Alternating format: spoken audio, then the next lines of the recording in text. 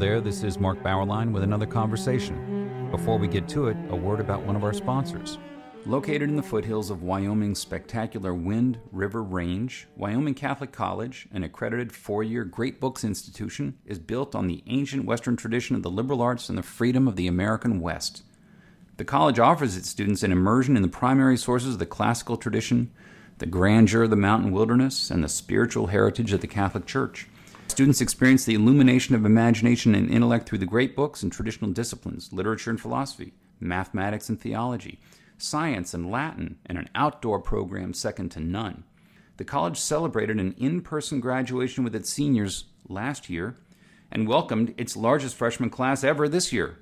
Learn more about the college's unique space in the world of American higher education at wyomingcatholic.edu. George Weigel joins us again today to discuss his new book, To Sanctify the World, The Vital Legacy of Vatican II. A book that mixes behind-the-scenes commentary with deeply learned discussions of Vatican history and the actual documents that came out of this historic meeting. Welcome, George, once again. Thank you, Mark. Good to be with you. You note at the start that from the mid-60s forward, the meaning and implications of Vatican II have been contested nonstop. Why has it been so, George? Why no solid consensus about it all? I think, Mark, because there are confusions that I've tried to address in this book as to whether the council was necessary, what it actually taught, and how it ought to be properly interpreted. Now, anyone who knows anything about the history of ecumenical councils knows that they have always been preceded by controversy, conducted in controversy, and followed by controversy. So in that sense, there is nothing new about the contentiousness surrounding Vatican II. And I suspect, in fact, I expect, that contentiousness will continue for another 30 or 40 years.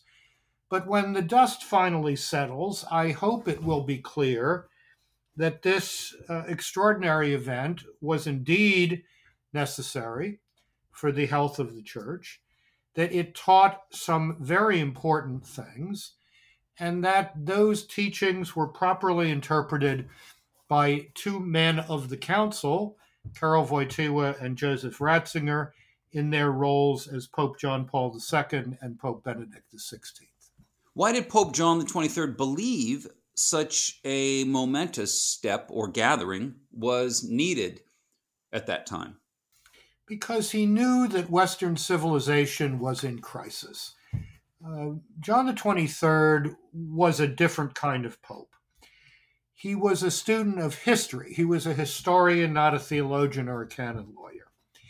He had spent most of his career in the Vatican diplomatic service on the peripheries of Europe, in non-Catholic places, Bulgaria, Serbia, Turkey, the Balkans, Greece. He had experienced both the First World War as a military chaplain and the Second World War in all of its horror in the Balkans, trying to rescue Jews from the Nazi Holocaust.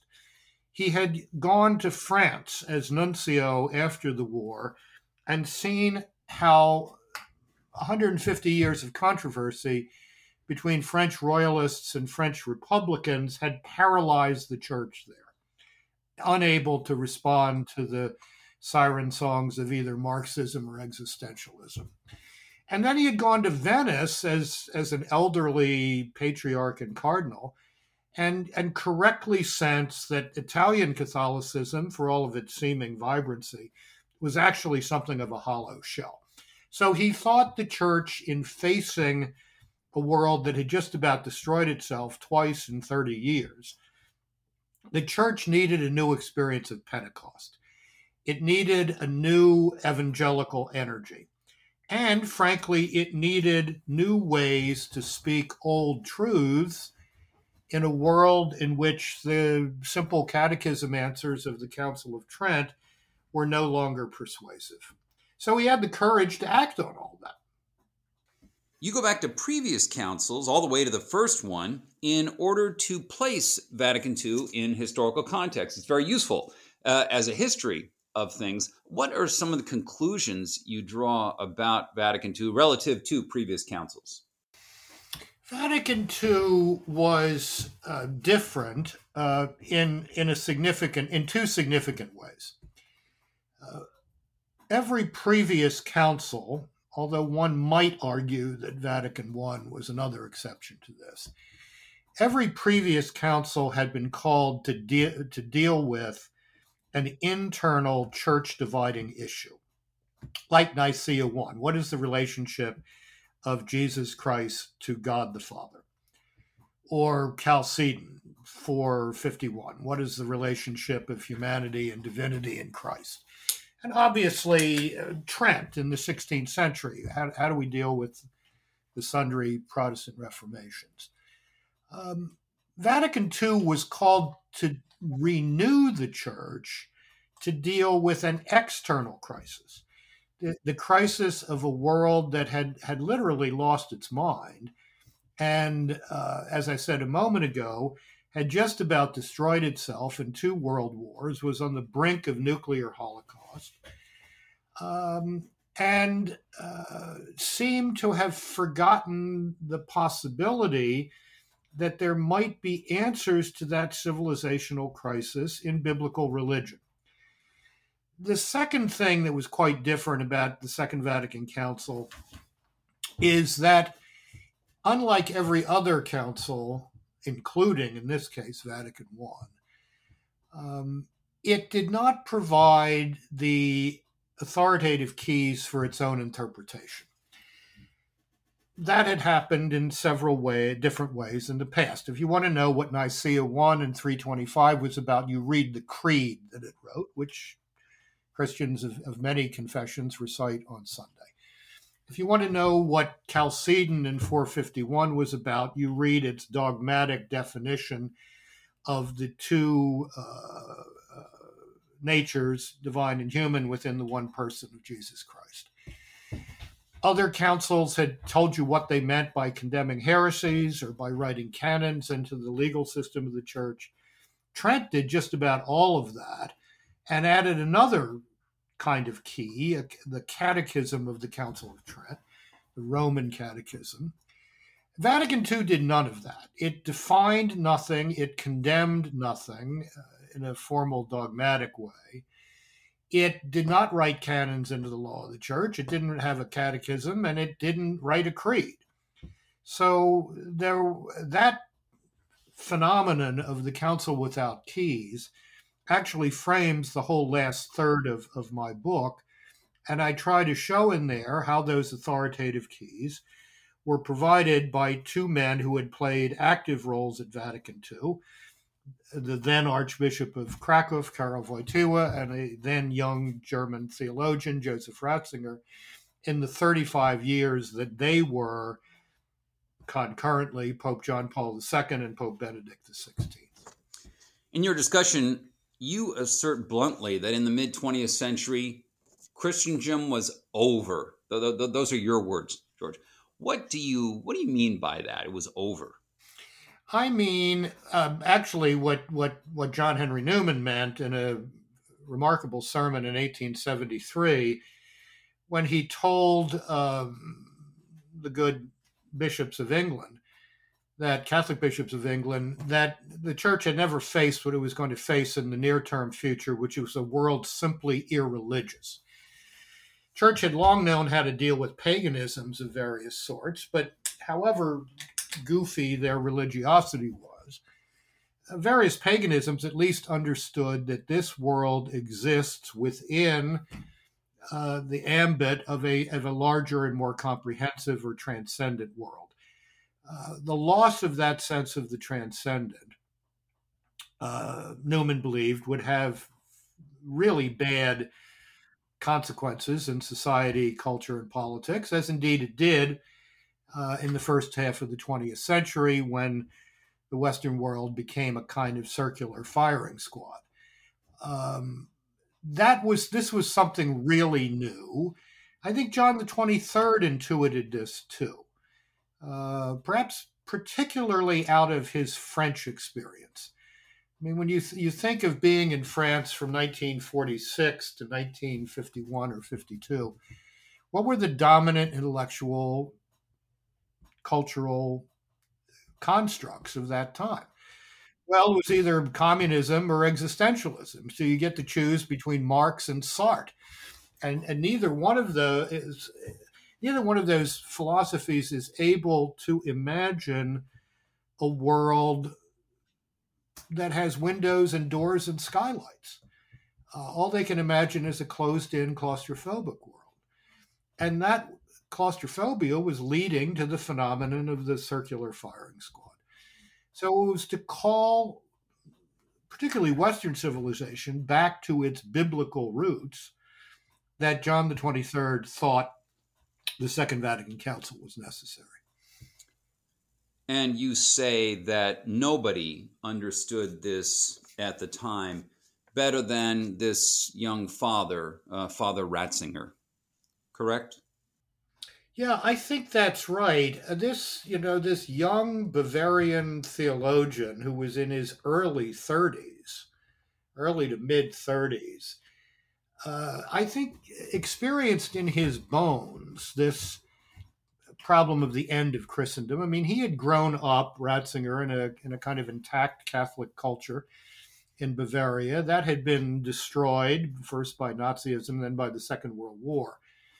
And he was very aware from his seminary days and the immediate post-World War II period on that the church had to find a new vocabulary in which to address a world become simply irreligious, as Newman put it in 1873. Ratzinger, as you know, was a keen student of Newman and took great satisfaction in beatifying him in 2010 when he was Pope Benedict XVI. And that is why Ratzinger and others thought that the council had to speak in a voice modulated by the Bible, by the fathers of the church, and less in the voice of scholastic syllogisms, the voice that had come to dominate the Roman theology of the latter years of Pope Pius XII. And that is what Ratzinger and those he worked with at the council, Yves Congar, Gerard Philippe, and others, brought into the council documents, and why the principal documents, Dogmatic Constitution on the Church, Dogmatic Constitution on Divine Revelation, read so wonderfully richly today, because they are in that perennial vocabulary of scripture and patristics that has been able to speak across 2 millennia of human experience. Tell us, for those like me, whose Catholic knowledge is not what it should be, what was the syllabus of errors? Well, the syllabus of errors was a kind of memorandum that was attached to an encyclical called Quanta Cura of Pope Pius IX, in which he outlined what he thought were the principal errors of a world become simply irreligious. A lot of the pieces of that, as I showed, and I hope I showed in the book, The Irony of Modern Catholic History, were unobjectionable. No serious Jew or Christian could accept the notion, condemned in the syllabus of errors, that the Bible is simply a collection of fables with no historical value. No serious small d Democrat could accept the notion, condemned in the syllabus of errors, that the state is everything, that human rights derive from the state, that the institutions and natural associations of civil society, like the family, voluntary associations, religious organizations, are subjects of the state in a dramatic and radical way. So there was a lot of stuff that was completely unobjectionable in the syllabus of errors, but it ended with this blunderbuss final proposition that condemned the notion that the Roman pontiff should accommodate himself to liberalism, modern civilization, and everything else. And that was just ridiculous and unnecessary.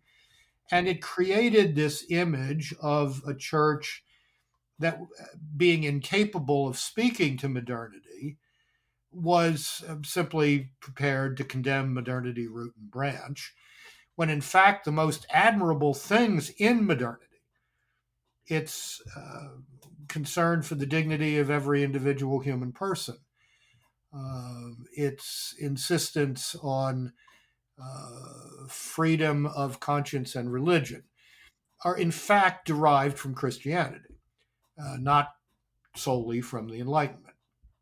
So the syllabus of errors has become a kind of boogeyman in the polemic against all forms of Orthodox Christianity in recent decades. I suggest people read it, and they'll probably agree with 65 of the 70 propositions in it. Well, let's move forward to a group you call the Catholic Modernists. Who were they and what were they about?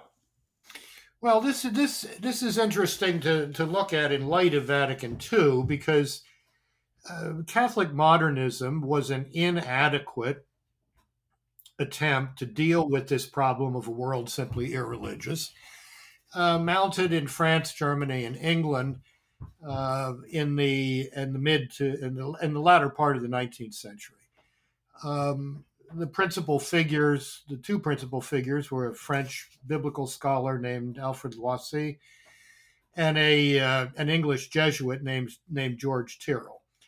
And in their attempts to create a Catholic mode of intellectual conversation that could get to grips with the challenges of modernity, particularly new methods of reading ancient texts, the rise of natural science as the paradigm of all knowledge. They just simply went off the reservation in terms of any concept of Christian orthodoxy, and both ended up, outside the communion of the church. So that was a false attempt to get to grips with the challenges of modernity, whereas Vatican II, and particularly those two dogmatic constitutions I mentioned, Lumen Gentium, the dogmatic constitution on the church, and Dei Verbum, the dogmatic constitution on divine revelation, were much deeper, broader, more thoughtful attempts to address modernity in a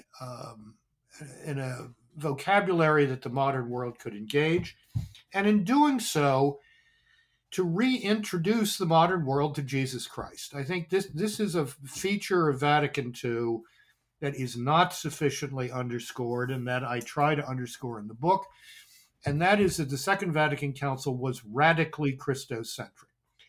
It asked the church to become less ecclesiocentric and more Christocentric, to bring people to the church through a prior personal encounter with the incarnate Son of God.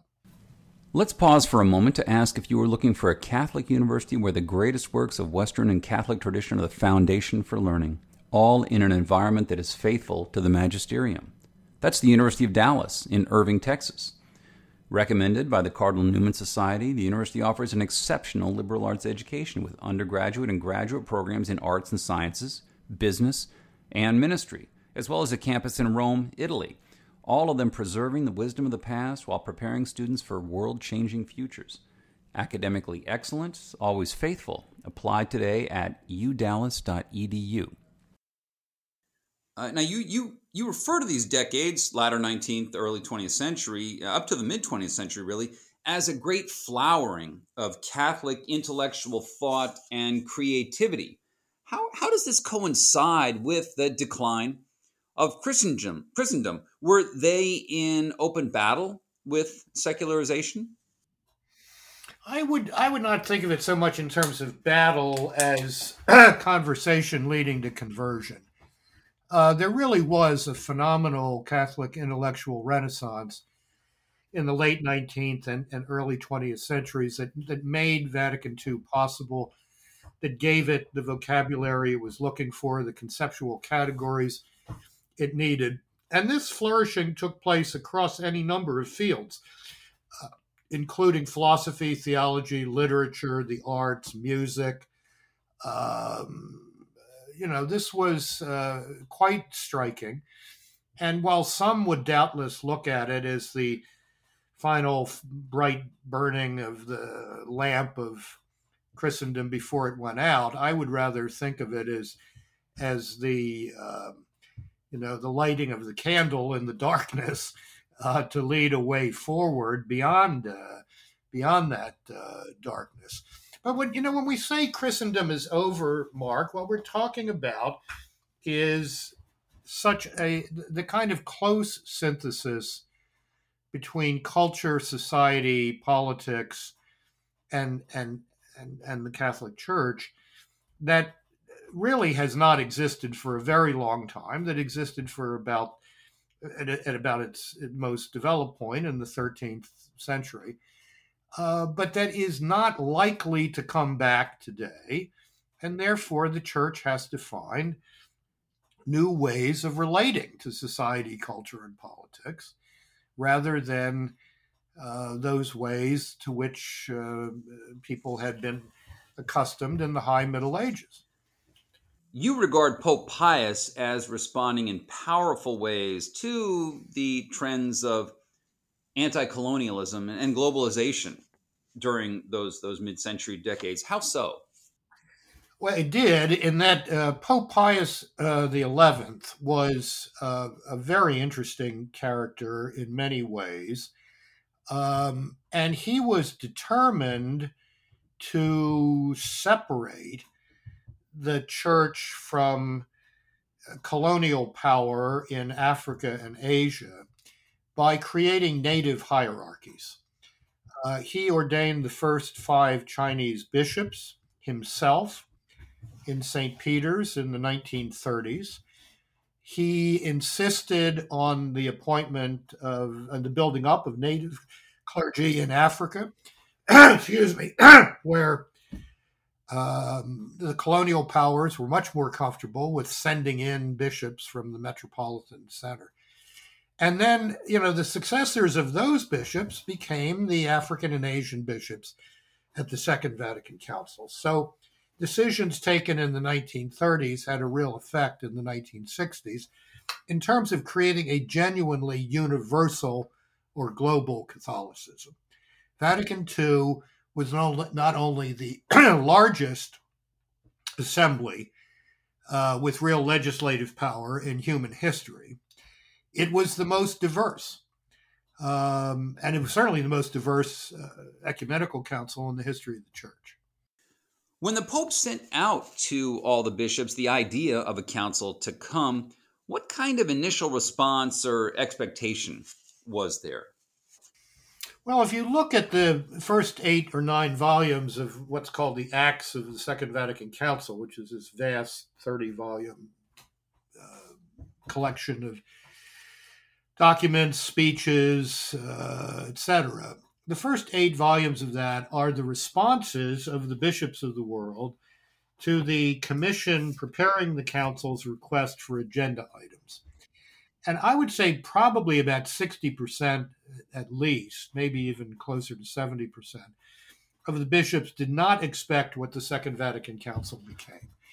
They expected a kind of short 3 or 4 or 5 month house cleaning, housekeeping council that would tweak a few things in the way the church conducted its liturgy, the way the church operated administratively, and then everybody would go home.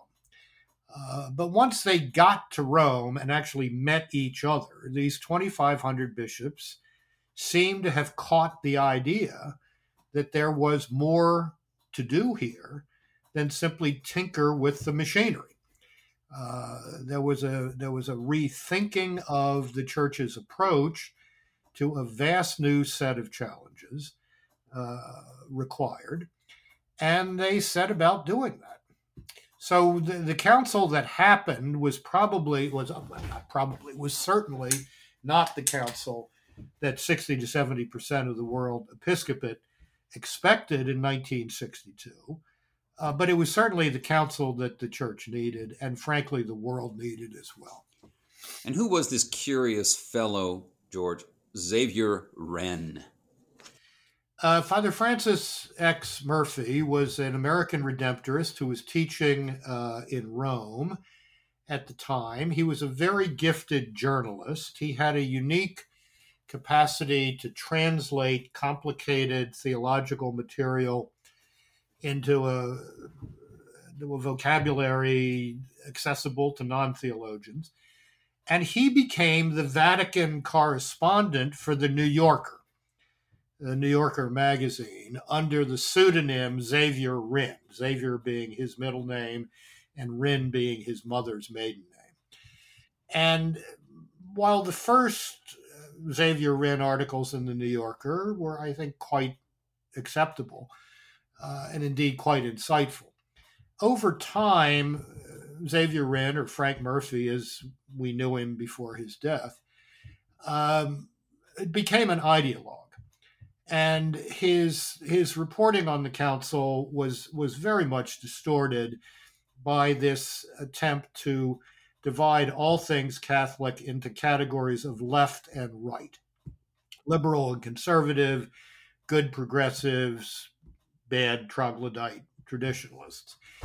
He set in media concrete that taxonomy, which is completely false. As Cardinal Francis George of Chicago used to say, the Catholic Church is not about left or right, it's about true or false. And yet the Xavier Wren taxonomy of liberal and conservatism continues to dominate media coverage of the church today, and therefore continues to distort this. So while he was a very engaging guy and a great raconteur and a wonderful gossip, he actually did a lot of damage, and we're suffering from that damage to this day. What impact did the decline and death of John the 23rd have on the proceedings?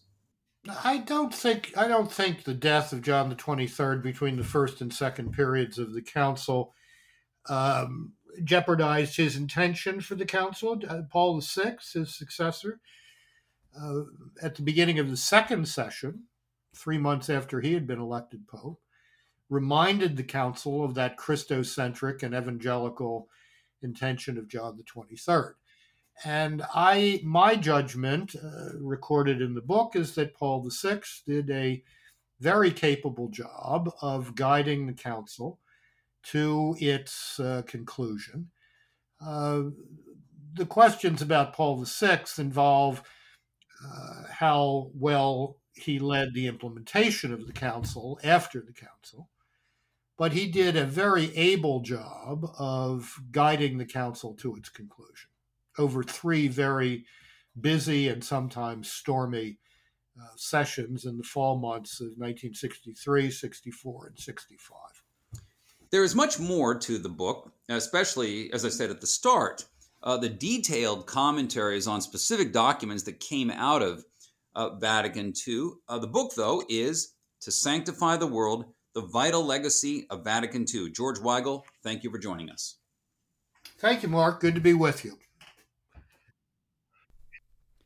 And thank you for listening to our conversation, which has been supported by Wyoming Catholic College, which combines great books, the Catholic tradition, and the great outdoors of the American West into an extraordinary education.